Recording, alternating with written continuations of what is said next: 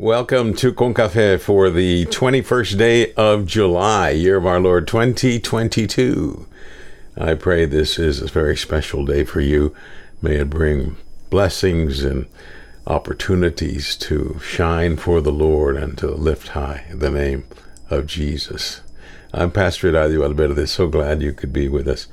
We're looking at Psalm 85, kind of the closing hymn for this week and all the scriptures that we've studied, put together by the lectionary folks to help us see this picture of God and the Lord and the Holy Spirit and our need to be right with God. And so I pray that Psalm 85 in the English Standard Version of the Bible would speak to us in terms of where we are and certainly more where we need to be. So here now the Word of God from Psalm 85, verse 1. Lord, you were favorable to your land. You restored the fortunes of Jacob. You forgave the iniquity of your people. You covered all their sin. Shelah. You withdrew all your wrath. You turned from your hot anger. Restore us again, O God of our salvation, and put away your indignation toward us. Will you be angry with us forever? Will you prolong your anger or to all generations? Will you not revive us again, that your people may rejoice in you? Show us your steadfast love, O God, and grant us your salvation. Let me hear what God the Lord will speak, for he will speak peace to his people, to his saints, but let them not turn back to folly. Surely his salvation is near to those who fear him, that glory may dwell in our land. Steadfast love and faithfulness meet, righteousness and peace kiss each other. Faithfulness springs up from the ground, and righteousness looks down from the sky. Yes, the Lord will give what is good, and our land will yield its increase. Righteousness will go before him and make his footsteps a way. This, dear friends, is the word of God for the people of God, and we say, thanks be to God. Well, again, happy Thursday, dear friend. May this day bless you tremendously in all ways. Let us pray for one another. Pray for those who don't have anyone praying for them. Do you ever stop and think about that? There's some people in the world who have never had a prayer said for them. So try to ask the Lord to bless all people. And if you know some people that, for whatever reason, are not being prayed for them. And pray for those who people don't even see, who ignore them, and pray for them. And you'll see the blessings will be theirs, and the blessings will be yours as well. Pray for the needs of the world. Pray for rain, dear friends. We in this part of the world are in a drought. The ground is thirsty. Creatures are thirsty. And we pray that God would rain his peace and his grace and rain for us. Pray for peace in all parts of the world, especially in our hearts. Well, we heard Psalm 85, and yesterday we heard Hosea and his living sermon prop of marrying Gomer and having those 3 kids. Well, a modern theologian of sorts, had she lived in those times, might have expressed the passage's sentiments in this unique way. Oops. We did it again. We played with your heart, got lost in the game. Oops, you think we're in love.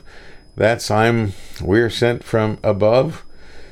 We're not that innocent. You see, my problem is this. I'm dreaming away, wishing that heroes, they truly exist. I cry watching the days. Can't you see I'm a fool in so many ways, but to lose all my senses? That is just so typically me. Okay, how many of you know who this theologian is? Raise your hands. Okay, I see your hand. Put your hand down. You don't know. I'll give you a hint. This song is old. Okay? 22 years old. No, it's not Dolly Parton. What do you say? No, it's not Loretta Lynn. Second hint, she's a Southern girl. She was born in Mississippi. Third and final hint, this theologian holds a record for being the biggest selling teenage artist of all time. Ladies and gentlemen, it's Britney Spears. The song is Oops, I Did It Again. And it's about being in love, while the psalm is about the oops that Israel keeps saying every time they move away from God and God's love. So bear with me, dear friends. It's not every preacher that knows Britney Spears and her theology. And some of you are saying, well, thank God, preacher. Well, how easy it is for Britney and Israel to excuse their behavior with a simple, oops, I did it again. But it's more complicated than that. To sin again and again does happen, sadly. But Paul would say it shouldn't. Your preacher would say it shouldn't. I say to myself and to you, it shouldn't. Our call as believers and collectively as a nation should be to surrender to the Lord in hopes of fulfilling the Lord's call to be holy.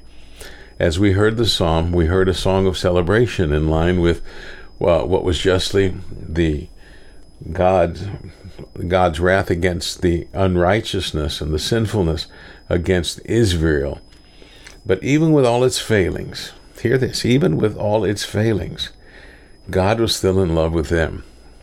Even with all our failings, God is still in love with us. And this is a song of praise for the God who always forgives, even those sins we think are not forgivable. But God truly forgives and shows his mercy to those who repent of their sins. It's a reminder of God's love and a call for God to once again show his mercy to the sinners of Israel and to us. As this version puts it so marvelously, salvation is near. Hear that. Salvation is near to those who fear him, that glory may dwell in our land.